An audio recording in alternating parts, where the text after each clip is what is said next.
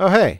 Oh, are we live? We're here. Yeah, we're live. Guys. We act surprised every time we do this. Well, I don't know. You're the one that knows. And then I always get a, oh, hey. And I go, oh.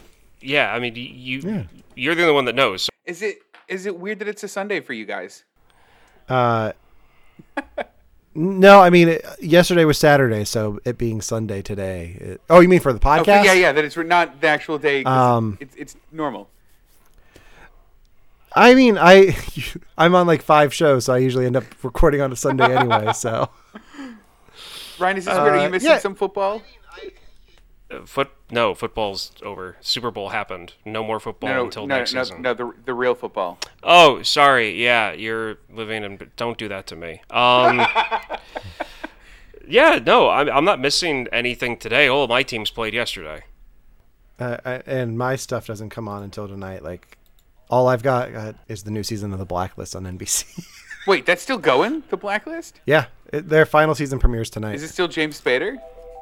Oh yeah, he's about the only person left from the original cast. Let's talk about movies. This is candy for my brain. If you wanna talk movies, well, guess what? We on the same thing. You gotta watch this podcast. Hey everybody, welcome to You Have to Watch This Podcast. I'm Alan. I'm Ryan. And I'm Devin. And today we're talking about Ryan's pick for the week, which is the 2013 film Warm Bodies. But before we get into that, we like to start off the show by talking about things we've seen in pop culture over the last week, just to try to encourage the guys to branch out and watch more stuff, do more things. Devin didn't watch anything, but he's got some fun stuff to talk about. Mm-hmm. So we're going to start off the segment this week with Ryan, because Ryan's going to do a lot of the talking, I feel, later on when we talk about Warm Bodies. So Ryan, what did you watch this week? So I watched Megan, the 2022 film about the murderous robot doll. I really wasn't expecting much from it, and it delivered quite heavily. I love stories about and that kind of push the whole like dangers of AI. Like artificial intelligence going awry, becoming more advanced than what we need it to be, and the dangers of that. And this movie is that to a T. So it drove home a narrative that I love to see. And even though, yes, it's a little silly at first, the actress that portrays Megan does an excellent job, and it comes off more creepy than silly.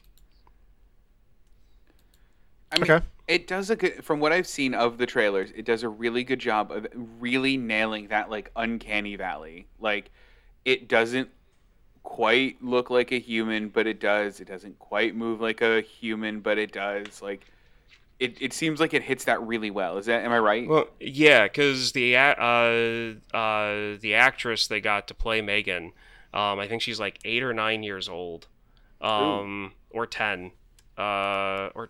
There's something about creepy kids that somewhere between the age of 9 and 12. She's somewhere in their age-wise, but she's a professional dancer.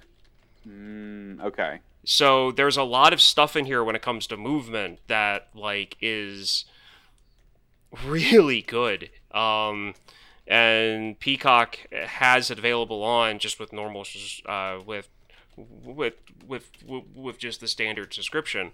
Mm-hmm. And there's a rated and an unrated version. We watched the unrated version, which I think adds like 2 more gory scenes to the film, and like that's it.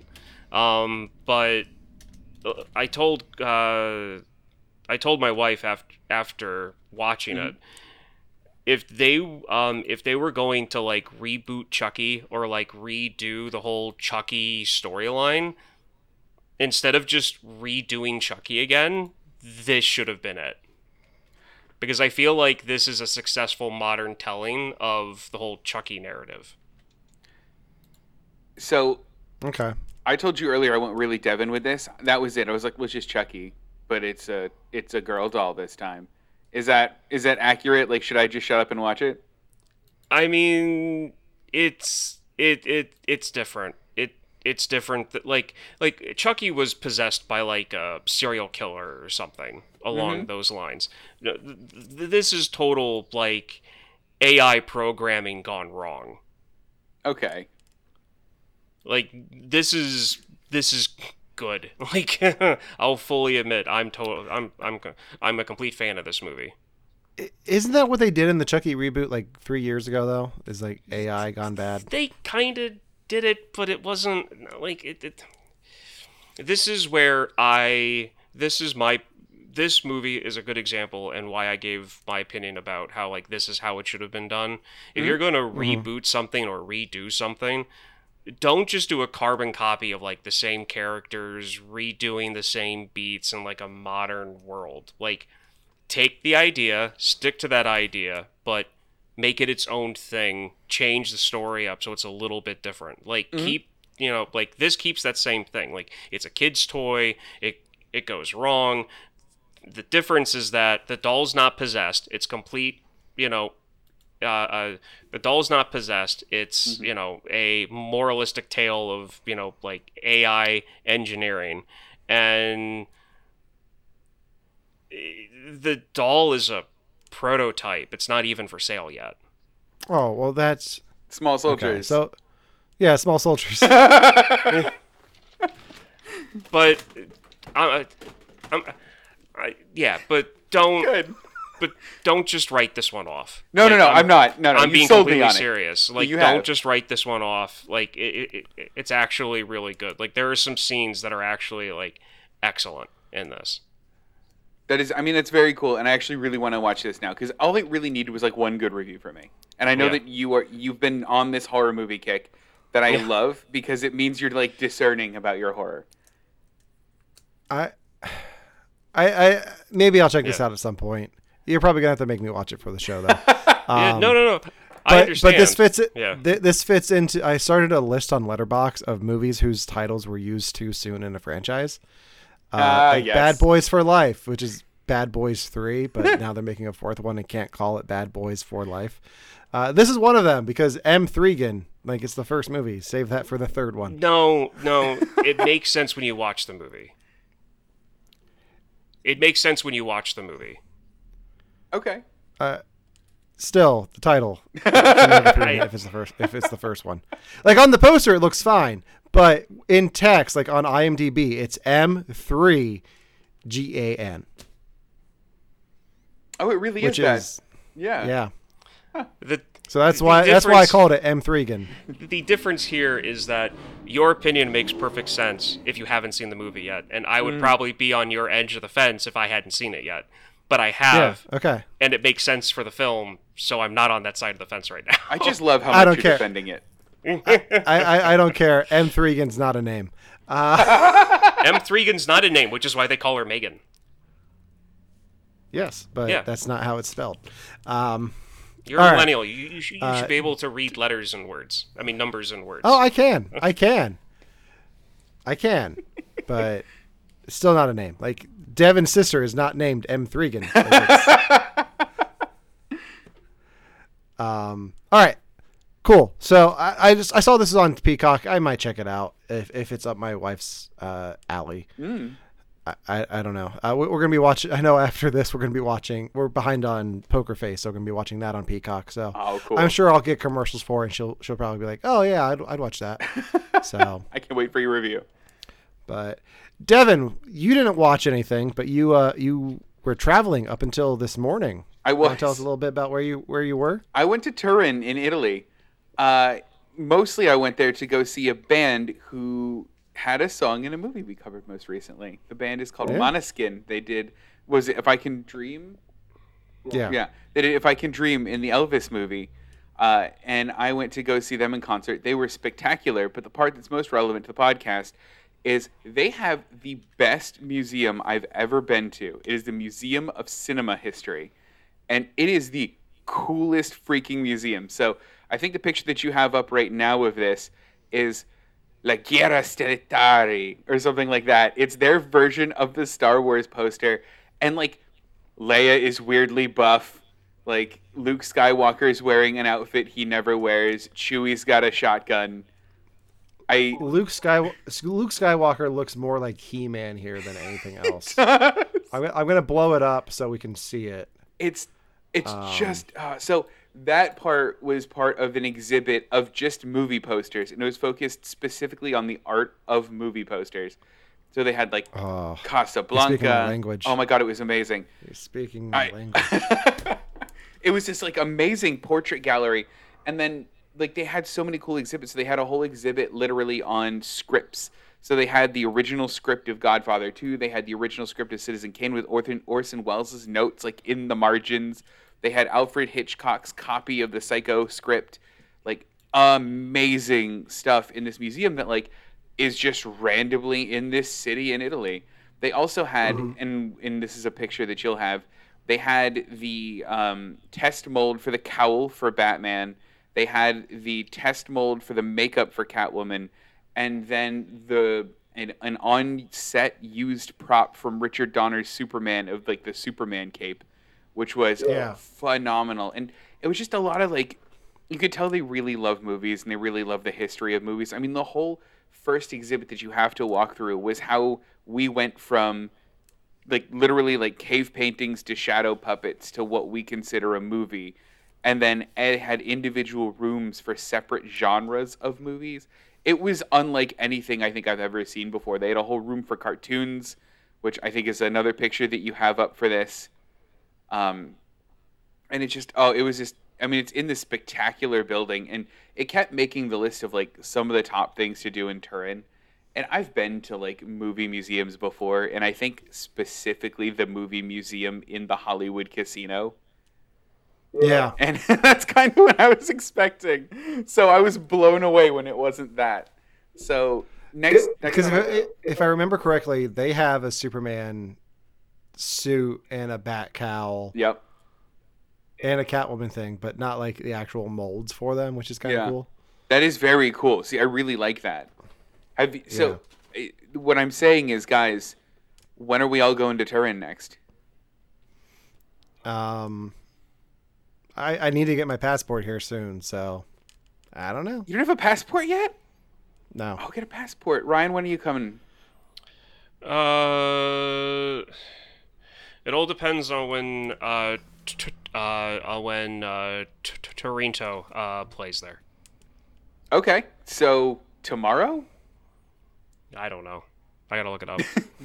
Tomorrow. Either way, this museum was fantastic. I hope you guys get to go sometime in your lives. It's amazing. I had an absolute... And it's one of those places that, like, you go and you're like, I need to watch more movies. I love this. Like, it really focuses on the art of it and, like, amazing. If only you had a podcast where you watched movies every week. Oh, just you wait. Because of this museum, I have thoughts today. All right. Do you have any... Did the museum inspire you to put any picks on your list for the show? Oh, yeah, there's a lot that you guys are going to watch. There's a Jennifer Connelly movie that I didn't even know existed that we're going to watch now. Okay. I forgot to ask you what your pick is for next week. Don't worry, it's not the Jennifer Connelly movie. Okay. Wonderful. All right. Awesome. So I finally saw a thing, and we're going to talk a bit about it. I finally saw Ant-Man and the Wasp: Quantumania. Oh, yes! We talked a bit about this last week, but there's some stuff I want to talk about. For my full thoughts on Ant-Man and the Wasp: Quantumania, check out my new show over on Victims and Villains called Brilliant But Lazy, where Josh Howell and I talk about... We did a whole episode on Ant-Man and deep dived into everything. We're not going to do that here. I enjoyed Ant-Man and the Wasp: Quantumania. It's not the best MCU movie, but it's fun. It's what I expect from an Ant-Man movie, and there were actual stakes here. So it was an improvement on some of the other Ant-Man stuff. But there's something I wanted, like something we didn't talk about on the show last week that I want to talk about today, because Marvel has started to use it in its marketing, and I feel like that gives me free reign to talk about it on the internet.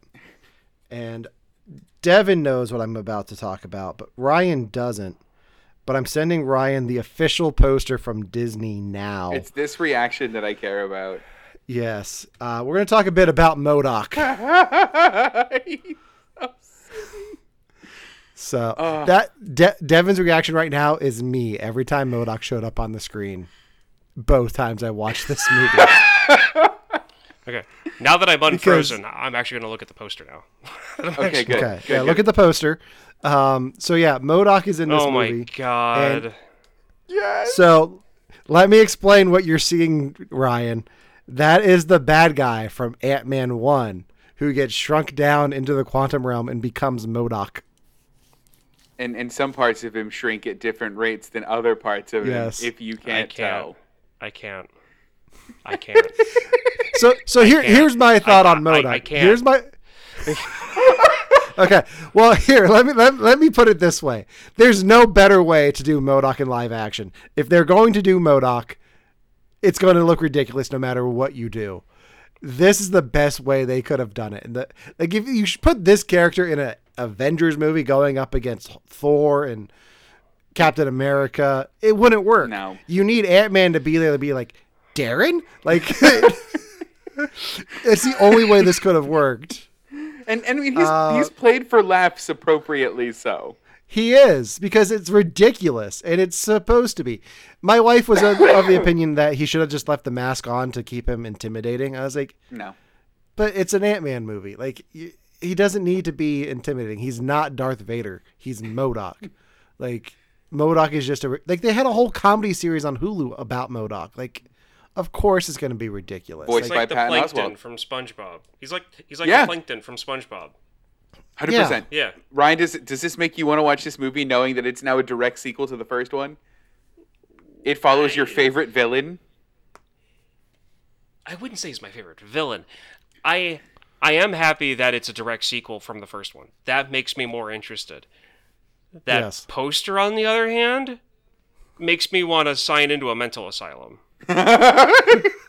To be fair, the whole movie's kind of like that. Like that's pretty Yeah. representative of the movie.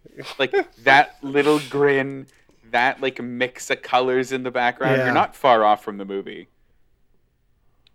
In the chat, we have somebody asking, want to know what that goo is in Ant-Man? Super creepy, deep cut Disney Easter egg. Sure. If you're still there, tell us what this stuff is. Yeah, tell me. I mean, that is way more no. than anything I knew. Overall, I enjoyed Ant-Man. I saw it twice. Yeah. So that says something. The last Marvel movie I saw more than once in the theaters was Spider-Man: No Way Home. So, which I ended up seeing like 4 times, I think. One for each So- Peter, and then one for. Are we And not one gonna? for good measure. Are we not gonna talk about how we saw Captain Marvel twice in the same day? No, we're not going to talk about that. That's a shame. That's a good movie. It is. a Have we good soured on that movie? Did people sour on that?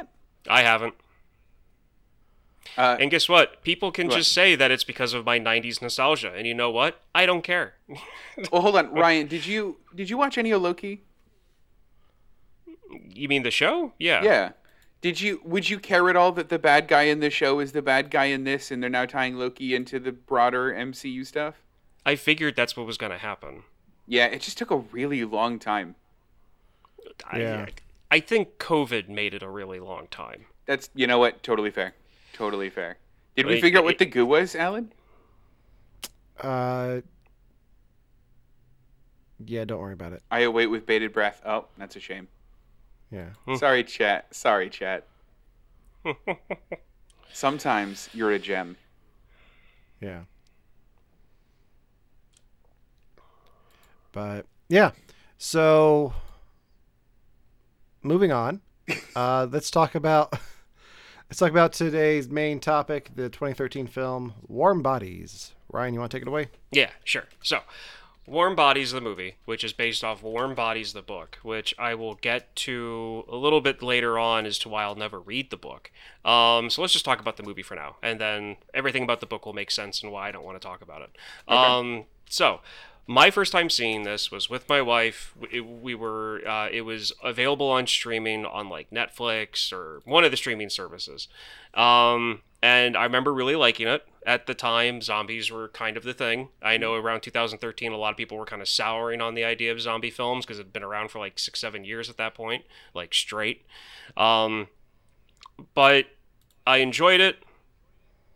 We never really watched it again. I watched it for the first time in like 7 years on like Wednesday. and I had totally forgotten how much I actually didn't just like this movie, but loved this movie. Wow. For a lot of different reasons. Not but. That's my experience was with it. That's why I first saw it. That's how I feel about it, just in summary. So, you guys, have you seen it before? Did you know about it prior? How was your first time watching it? I remember when this movie came out and the posters and marketing were active during, I went to see something and there was posters and stuff for this. And I just remember my wife looking at me and saying, "That looks dumb." And I was like, "Yeah, it's a zombie rom-com. Can't be that much to it." And I didn't watch it until you made me. So I have thoughts. I'm surprised to know this was based off of a book. Yeah. How many pages was the book? Was it like 5? I have no idea. I'll put it to you this way. I looked up what the differences were. I Googled, the differences between the film and the book. And I came across an article from MTV when this movie came out that was listing the 10 big differences between the film and the movie. And I got to and after reading the first big difference, I walked over to my wife and said, "Hey, do you want to know one of the main differences between the book and the film?" And I read it, and she looked at me and she said, "That is absolutely horrible." Weird. Okay, I'm excited. Yeah. I'm looking it up now. All right, Devin, what do you think? Hold on, I want you all to know that a novel is generally considered to be about 50,000 words. It's 200 pages. This novel is 244 pages long. Someone just squeaked by in not being a short story. So well done, Warm Bodies. Yeah, so my reaction was kind of the same to Alan's. I get really dismissive of movies really quickly, as evidenced by me with the Megan thing. Just go, well, it's just Chucky again. With this one, I went, all right, it's a zombie rom-com. In the end, love is going to turn him human, and I think I know what the movie's going to be about, so I'm good. And just kind of wrote it off like that. So I it's always kind of been in the back of my mind is that we could be watching worse movies. We could be watching the zombie rom-com. Yeah. And now I watched it for the first time. So know that I went into this with rock bottom expectations. Well, it really sounds like both of you did, which I mean I honestly don't blame you. On the surface, this seems like a complete wash of it's a silly teenage zombie comedy romance thing. And as far as I'm concerned, as soon as the movie starts, it hooks me because I like zombie stuff. I'm a big fan. And what this movie does is it plays with the whole narrative of well, what if you could think clearly as a zombie, but you had no control to actually emote any of your emotions or thoughts, and you were stuck in this corpse, which is what they, is what the survivors call the zombies in the movie. And it plays heavily, and it plays with that really, really heavily. I really enjoy the entire opening sequence of this film. The world building in this of showing you, how the zombies work in this world. And there's a quote to where there's the inner monologue going on at the beginning. R, the main character, the zombie, is introducing himself. And he even says, "Why am I so weird? I can't communicate with anyone else. Why can't anyone else do what I can do?" And he doesn't know that because they can't communicate with each other, which is great. So some things I want to touch on is just the play of the zombie narrative in this film and how they take the normal zombie movie narrative and kind of and they have fun with it in the film. The music, which is, I'm concerned, this is one of my favorite soundtracks. And the relationship itself, because I'm still trying to debate in my head if this is a Stockholm Syndrome movie or not. I have a thought. I'm sure you do. And so, yeah, do you guys want to go over, because as far as I'm concerned, like prior to having this movie picked, this was not even in like my top 25 favorite movies list. When it comes to favorite zombie movies, this was in like the lower 10s, if not maybe lower 15 favorite. And then rom-coms, the same thing. Now, after watching it for this week, it's definitely in the lower end of rom-coms and zombie movies, like 8 and 7, like somewhere in that range. Okay. It's still not one of my favorite movies, like maybe like top 25, top 30, like it's not in that listing, but it's definitely a lot higher than it was before. So specific. I'm so proud of you, Ryan. I had a lot of time. I did a lot of notes on this one. I watched it 3 times this week because I wanted to make sure that I got the names of the songs right. So what's your guys' general feeling on this? Alan, you started with how you like your history. You want to start with how you feel about it?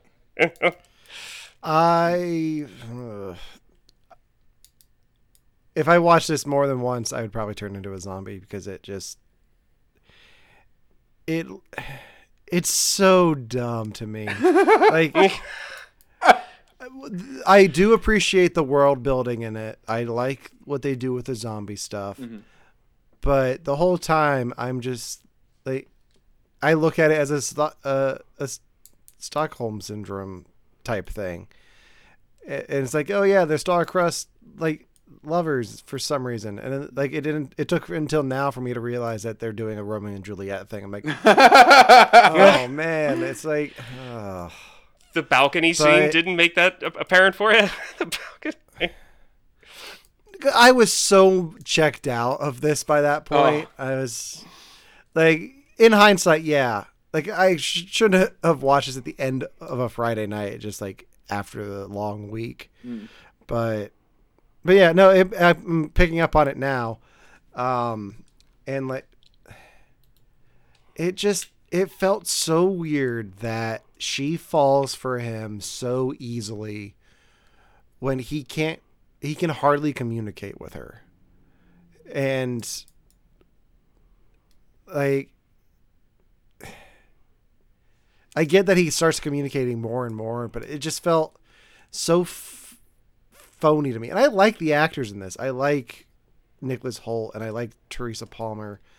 I have a Teresa Palmer story later. What? Yeah. Oh. But it just felt so forced for me, and and I don't know how I feel about you eat the zombie's brain. You eat the person's brain and then you get their memories. Because that kind of took me out of it, because he's not in love with her. The boyfriend whose brain he just ate is in love with her. So he's just picking up on that. So it's not even like his feelings are genuine to start off with. Well, I want to explore that at some point. Yeah. No, Devin, we're definitely going to, because okay, good. Alan, I totally expected you to have kind of this reaction to this movie. Yeah. To be perfectly honest, yeah. But not, and one last thing I'll say about my opinion, like, I'm just so over the zombie thing. Like, this was at the beginning of the market becoming oversaturated with everything zombies. Yeah, no, that true. And because this was like one of the first movies after The Walking Dead made it big, like to be out, like you can't be, for zombie comedy, it doesn't get better than Zombieland for me. And compared to Zombieland, like I had no sympathy for any of these characters at all. Like I wasn't invested, and the film never got me invested. But yeah, those are my thoughts. We'll dive into them more. Oh wow. So I just to hop into mine quick. So I was a bit like Alan, where like I'm over zombies. Like, I used to really like them as like a genre thing, and then like the market became saturated. Like, I stopped caring about The Walking Dead around the same time, and I was like, okay, zombies are over. I gotta be honest, this is the best version of this movie they could have ever done. Look, if you're gonna give me a zombie rom-com, this is the movie. Like, you couldn't have done it any better. Like, and that's not like a knock against the movie. It's for the movie. Like, I was with you, Ryan, where like the second they started it and he had his internal monologue going, and you can tell that like all of these little zombies, or every zombie that he passed, each has their own kind of internal history going. I thought that was very cool. Yeah. And I liked that a lot. I also like firmly landed on the yes, I do like the zombies eat the brains for the memories thing, because they're so internally inconsistent with like what the zombies do to you. Because like the classic zombie thing is like, they're eating his entrails. But like if all zombies want is brains, why are they bothering with that? And like now it like at least this movie attempts to go like, no, there's a reason they went for the brain. It's this. This is why they did it. And like that's cool. I think that's really cool.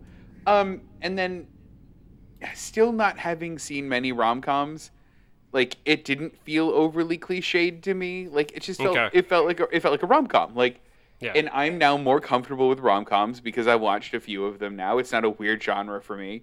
I liked it. I mean, it's not my favorite movie, but I came into it with rock bottom expectations, and it more than exceeded my expectations, is what I'll say. Good. I was hoping the fact that the trouble in the relationship, and this happens within like the first 10 minutes of the movie, so I don't really consider it spoilers. This movie came out 10 years ago. I don't really consider anything spoilers at this point, to be honest. The fact that the crux in the relationship, or the wrench in the gears, is the fact that he ate her boyfriend. Yeah. And Devin, if I remember correctly, the whole rom-com thing is that you always felt that the trouble in the relationship was just something superficial in rom-coms. That it was just something silly, and both characters were like overreacting to something that they could have just sat down and talked out, and they would have been fine. And I feel like this kind of ups that stake a little bit. Be like, yeah, no, this wasn't him forgetting her, like this wasn't him forgetting their anniversary. He ate her boyfriend. Arguably, she underreacted to it. Oh, yeah, no, she definitely underreacted to it. Definitely. Yeah. Well, she had a line where she was like, something like, I'm glad he's gone. I'm not sad that he's gone, or something like that. Yeah. So this whole aspect of the story is the same problem I have with the Chris Pratt, Jennifer Lawrence movie, Passengers. Like, okay. Have you guys seen that? I have. I stayed away from that movie. Okay. He does something very similar to where she should never forgive him for what he does, but she ends up forgiving him, and it's like, why? Like, that's a dumb choice. Like, it's just a bad decision, and I'm like, okay, if that's what you want to do, I don't care. Like, you do you, but I'm like, I'm checked out. Like, I don't think it took me out of the movie. I won't say that it took me out of the movie, but I will say that like I don't think that the movie showed enough background in their relationship for me to believe that she was checked out of that relationship. Like they saw that there were tensions, and that like, he was like, he threw himself into her dad, and she didn't like what her dad was doing, and he was very much into that. And like, that seems like tension, but that doesn't seem like a deal breaker in a relationship. Like Romana and I like bicker about some things sometimes, but I don't wish a zombie ate her, and I would be like, I'm glad she's dead because she agreed with my dad. Well, the way that I took that was they showed that there were some tensions. Yeah. But they showed a tension that for a lot of people can be a deal breaker. That's fair. She does not get along with her father, and her boyfriend is starting to act like her dad and like defend him. And that's where she's like, no, because she says, you're acting like my father, and he's like, good. That's a good thing. She's like, no, it's not. Yeah. It's not a good thing. And then I believe she says, like, she's not, that statement she makes towards the end, she clarifies that it's not that her feelings are gone or that she's not upset that he's dead. It's that because they've been surrounded by death their whole life, that she was kind of expecting something like that to happen. That I can get on board with. Yeah. Like, that I can see as, okay, like, being more accepting of death in a world like that. Like, that I get as a character trait. But when a guy tells you, oh yeah, I'm the one who ate your boyfriend's brains, Yeah, no. You should feel a little bit. Okay, that's fair. That's fair. Okay, no, I got you. I got you. So to get away from so we have three kind of different opinions here. So to kind of quickly go through, at the beginning, they're at the airport. They show him. They go through his monologue about how he's living. Then they go to the lead actress in this, and just how like the humans are dealing with everything. They meet at a lab. Zombies are hunting to eat. They're hunting for medical supplies. He then kidnaps the girl, the lead actress, back to his home in an airplane at the airport, and decides to communicate through music, which I absolutely love that whole aspect of this. But this is where the whole thing with, like, if the feelings for her are genuine or not, I don't believe it's love at first sight for him, but he definitely has a reaction to her, because even before he kills and eats her boyfriend, he has a reaction to her. I mean, that's fair. Yeah, They and do the slow mo like gunshot scene. they do this. They do that scene with "I'm Missing You" by John White, which I feel like is which reminds me of Wayne's World, where Wayne sees his girlfriend for the first time, and it's and they play the song Dreamcatcher, even though she's playing like an 80s like kind of like hair metal Dreamweaver. song. Dreamweaver, thank you. Yes. Dreamweaver, not Dreamcatcher. I mean, are they kind of the same thing? Maybe. No. Okay, we'll just keep on going then. But and then she eventually gets him to like get them to leave the airport. She finds out that he ate her boyfriend. They go their separate ways. R finds out that all of his zombie friends are changing like he is, and that the skeleton zombies, bonies, are chasing them because of this whole thing, which is kind of silly. And human zombies unite, and zombies become cured. That's basically what this movie is. So Devin, you were right. Like you had this down. It's love, and it's not just romantic love. It's family love. It's friendship love. It's all of that stuff that I gets like their that hearts aspect beating. of it. I thought that was cool. Yeah. Guys, it's a metaphor. It's a metaphor for how we live our lives without the fragile human contact that we were all missing. And Metaphor or not, I have logistical questions about what their life looks like afterwards. I wonder, because if there's no blood flow for zombies, I would assume things just shrivel up. Well, okay, so on top of that, when they show R cleaning himself, when he wanders his way into the settlement to like re-find Julie, they show him during an 80s music montage. They show him taking a shower, and he has bullet holes. Like, he legit has bullet holes in his body. So on top of, Alan, what you brought up, what happens to these zombies that have been shot 5 or 6 times in the chest? Yeah. Does the tissue and wounds heal so that everything goes back to how it was before? Because, I mean, there are creatures out there, water bears, for example, that can shrivel up like really, really, really tiny, but like one drop of water and poof, they're back to their normal shape and size again. So, I mean, Shrinky Dinks. We've all played with them as kids. I get it.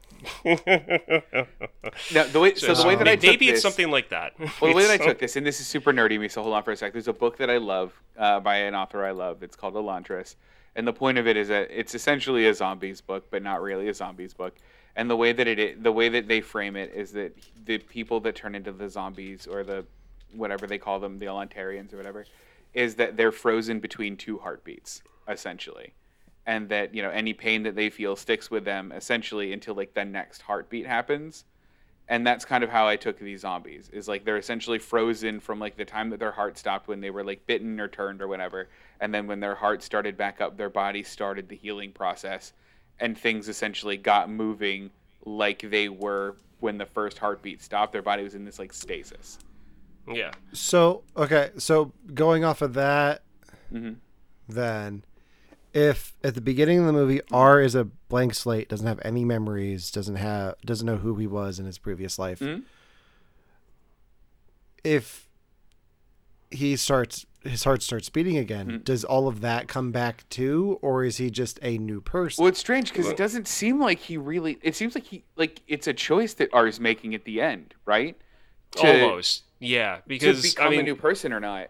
yeah, because I mean, Julie would not ask him the question at the end, do you have any memories coming back of your past life?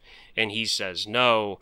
One, well, I mean, there are two things that could have happened there. One, during a conversation, R told her that like he doesn't remember anything and that he wants to, or two, other zombies are coming back and they're remembering their past lives. Some are, some aren't. It might be, like a head injury deal. I mean, he did fall from like a 10-story, 15-story height and bashed his head. Or third option, he is remembering what his past was, and it wasn't great, and he doesn't want to tell her. So he just says no. It's not who he is at this point. Yeah, I used to be a hamster smuggler. I got don't wanna do warm. that. I got warm fuzzies with that one. He used to be a warm fuzzy. He was an X-Man. He was, wasn't he? Yeah, he was was. Beast. Oh, I knew I saw him somewhere before. There's a couple people in this movie. So it's him, the main lady, and then the main lady's friend. I feel like I've seen before. She was the daughter in Crazy Stupid Love. Was she? Okay, Yes, got she's it. The Yep. babysitter who like has a thing for Steve Carell. Can we talk about Teresa Palmer for a second? Because Yeah. I've got a story. Yes, Yeah, I yeah, wanna sure. hear. She was also in the. It came out before this. The comedy "Take Me Home Tonight" with Topher Grace and Anna Faris and Chris Pratt. Yeah. And they did a screening of that movie in State College when I was there at Penn State. Mm-hmm. And Topher Grace and Teresa Palmer came out and presented the movie. Whoa. So I've been in the same room as her.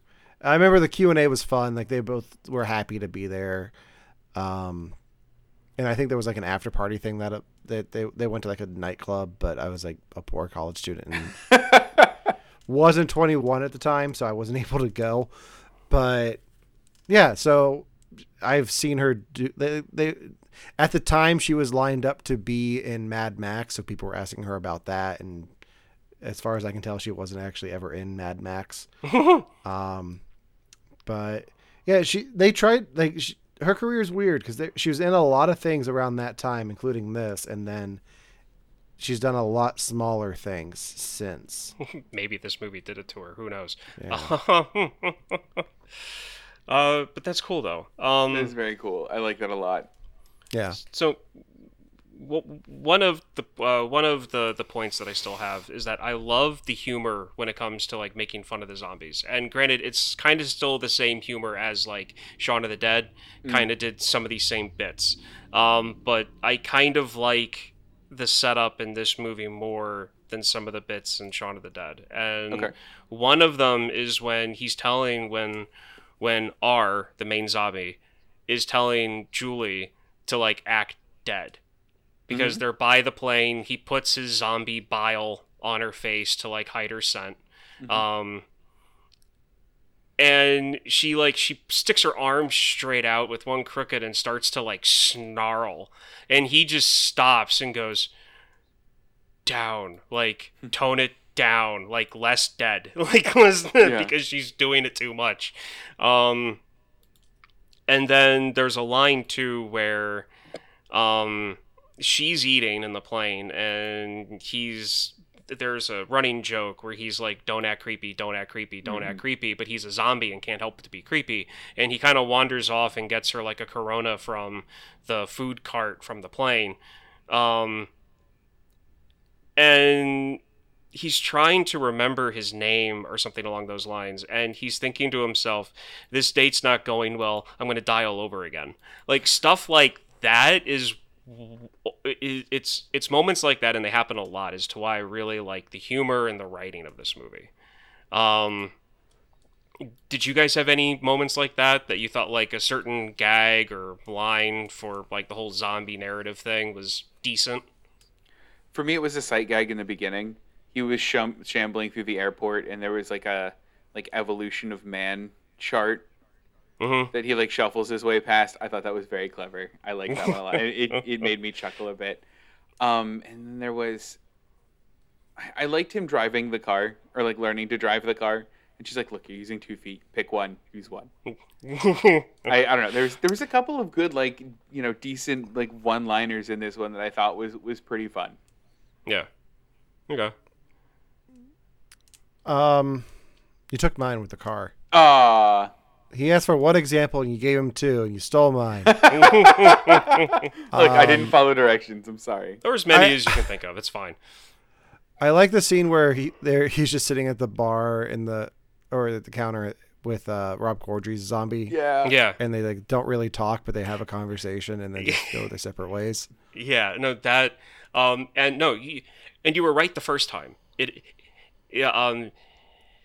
That is an airport bar. And one of my favorite tiny little quick gags in this movie, because they do it a lot, is when they have their conversation and then eventually R says, like, Hungary.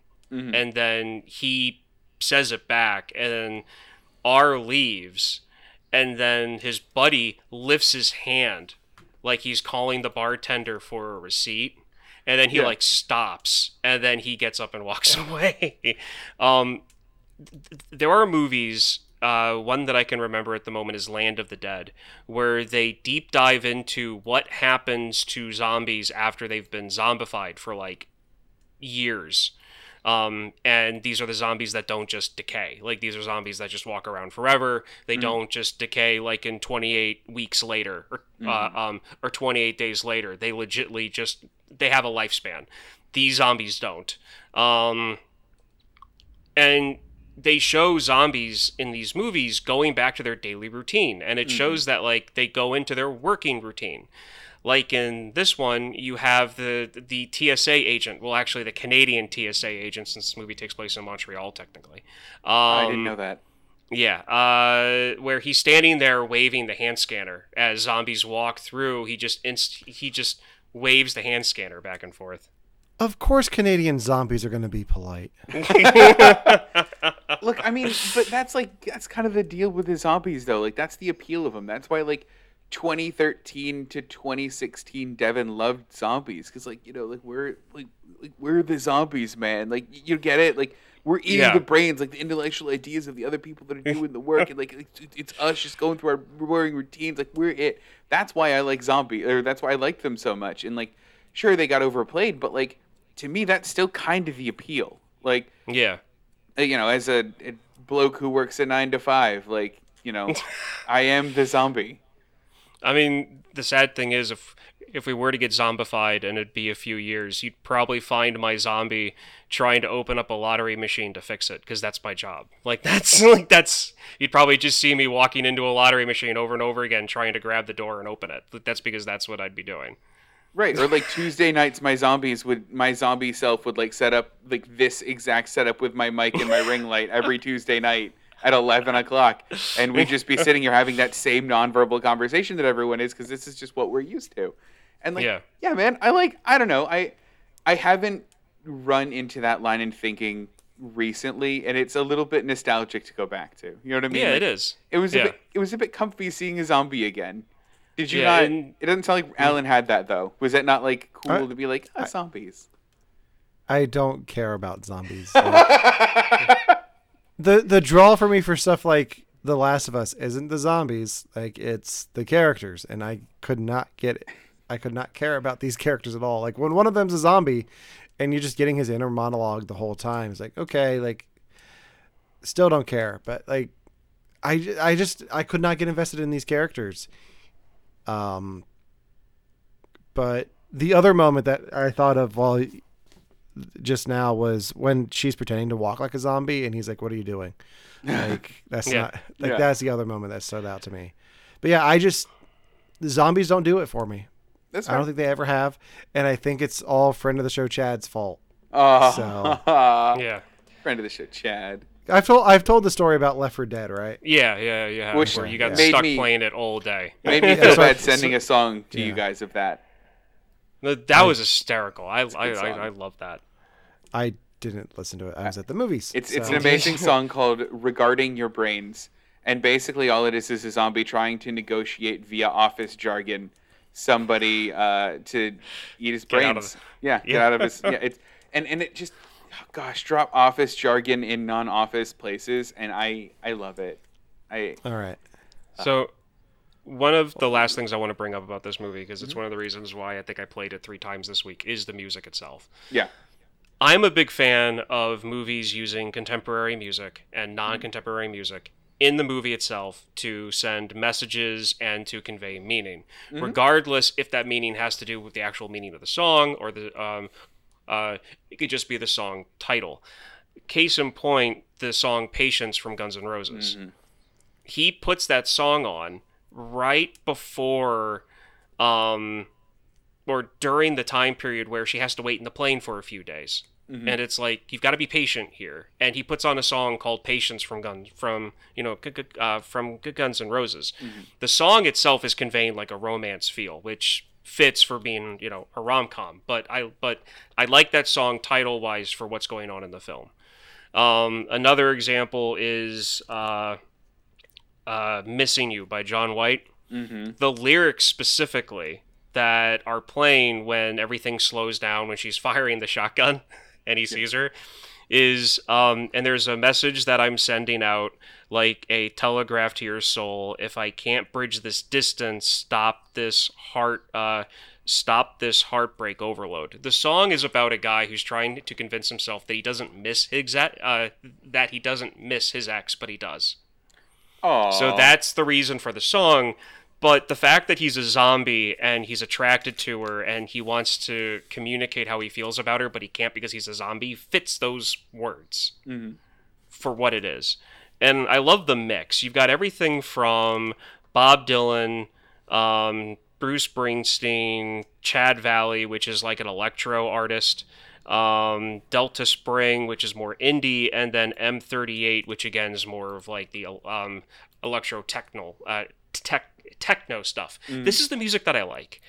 And so like when I hear this stuff in on film, like it makes me more intrigued in it.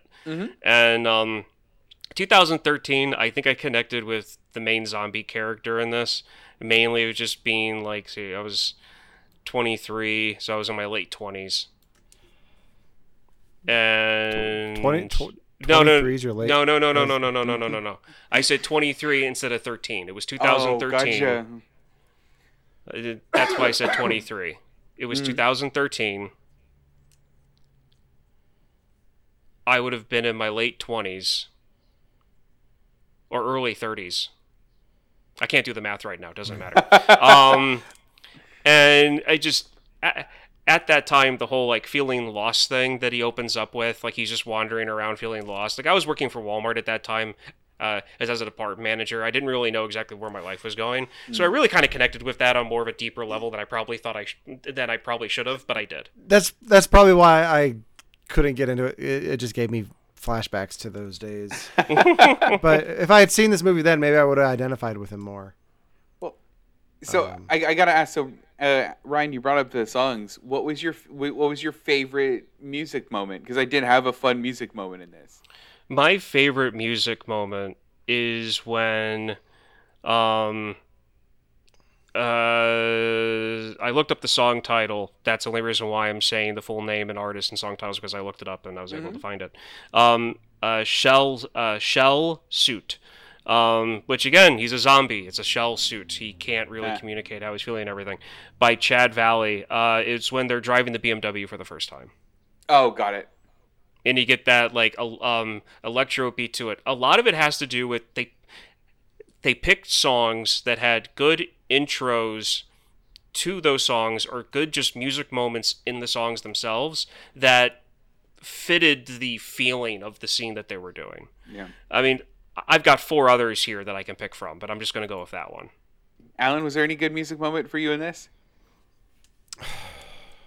I feel like there was, but I I'm blanking on it. I wonder if ours would have been the same. So mine was Rock You Like a Hurricane. When it was like it was kind of aping the standard, like, here come the good guys walking in a straight line, and it's just like group of like slowly shambling zombies. Like, and it I did like that. It almost had like a Marvel comedy, like a Marvel like punchline feel to it, where like Marvel's done almost the same thing with Deadpool, where like Deadpool had this slowly walking towards the camera, so I forgot the guns and had to run back to the taxi. Like, Yeah. I thought it was a good moment. Another, I think more moment you're looking for, Devin, is "Hungry Heart" by Bruce Springsteen. Yeah. It was during that montage. One, Hungry Heart, he's a zombie. He eats hearts. Ha ha ha. There's that thing. But it's also just that montage itself. You also don't hear Springsteen in movies too often. Like, No, I feel you like don't. the rights No, for you don't. the rights for that are expensive because he's the boss. But no, I did like that moment too because it made me think about when I saw Springsteen in concert, and I was like, I wonder if I could find a bootleg of that concert, like, just revisit that whole experience. Yeah. Any other final thoughts before we wrap this up? I was pleasantly surprised by this movie. I liked it. That's I was good. not. Going into this, I knew. Yeah. I mean, there are certain rules that follow for the podcast here, and there are rules, and we don't make these up. These are just things that have come apparent between all of us as we've been doing the show. One of Alan's rules is anything zombie, and do not expect him to say anything overtly positive about the film. There's one. That's one. Yeah. Yeah, there's one. Always expect Devin to get a genre type wrong at some point. That's fair. That's also very fair. You got regardless if from now to the end of time you get every genre pairing right, the fact that you had us watch Marriage Story for a rom-com episode, that card got welded into place. Or just the fact that you thought Being the Ricardos was a documentary. Hey, like an that is- actual true documentary. In what decade did you think I Love Lucy was on TV? Oh my gosh! Remember I thought it that was conversation? On, like, was it like the 70s? I thought it was. It You was. thought it was the embarrassing. 1930s. This is the 30s. Hold on. You thought it was the I 30s. listen. I didn't learn. When is it actually on? It was like the The 50s. The 50s. 50s. Okay. Yep. Still, that hasn't solidified itself yet. The whole Yeah. the whole thing's about McCarthyism. Like, how do you not figure out that's the 50s? You like the show The Blacklist, right? Yeah. Yeah, well, that happened around the same time too. I'm not sure what the TV show does with The Blacklist, but that was the true Different Blacklist. list. It's a Yeah. different list. It's a different list. And All right. yeah, and my thing is I'm just an average Joe that likes to be entertained, and that's really just it. It's really just- Yeah. Yeah. So Devin, what are you bringing to the table next week? Oh, I love that you phrased it that way, because next week God. we're going to do the 2022 Ralph Fiennes autobiography or biopic, The Menu.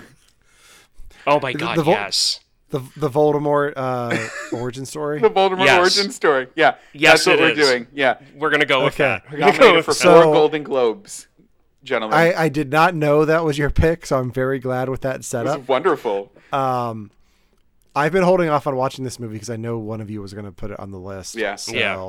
perfect. I'm so happy that's the next one. Yeah. So we'll be talking about that. We're talking about, what is it called? The Menu. The Menu. Yeah. Okay. I want to say The Chef, but no, The Menu. So Honestly, that would have been a good title for it too. yeah, but then people get it confused with the Jon Favreau Chef, Yeah. and I can guarantee the food from that's better. I don't know about that. Wait till you see the movie. Yeah, I'll tell you what. Next week's gonna end with you and me trying food from each movie. Like, I'll make the pork from Chef. You can make something. I'm not making anything. from the You know menu. how I am with Okay. cooking. That's not happening. You can make the bread from this movie. Yeah, you can. Oh, I can make the bread from this movie. You should. Yep. All right. You should. So tune in Okay, I'm next going week to. for when the guys make me watch The Menu for the first time, because evidently I'm the only one who hasn't seen it. And I'm still working on what my next pick's going to be, because I know my second to next pick because of how it works out. But stay tuned for that. So in the meantime, you can listen to You Have to Watch This podcast on all major podcasting platforms. You can subscribe to our YouTube channel. We can watch not only this episode, but older episodes of the show as well. You can visit our website rumrunnerspodcastnetwork.com/You Have to Watch This pod to find our Twitch, Facebook, YouTube, all of that stuff's right there. Listen to all of our episodes. Like us on Facebook, follow us on Instagram. And until next time for You Have to Watch This podcast, I'm Alan. I'm Ryan. And I'm Devin. I got nothing. I mean, to be honest, I'm just realizing that I never talked about the fact that there's baseball in this movie, and like that's one of those things. That's a shame because we just ended the show. So, well, I mean, I was trying to go for that whole ending thing. I'm still recording here, so it's still there. Yeah, but I edit so the show. That's fine. We ended the show. What do you want to say fine. about baseball? What do you want to say? Just say it. No, it's a statement. I usually say stuff about it, and I didn't this time, even though there's a baseball stadium. Oh, okay. That's it. Yeah, okay. I thought there was more to it than there's a baseball No, stadium. it's that. It's that. That's Okay, it. let's try this again. And that's our ending. Yeah, that's the ending. That's it. Okay, bye. Guys, we nailed it.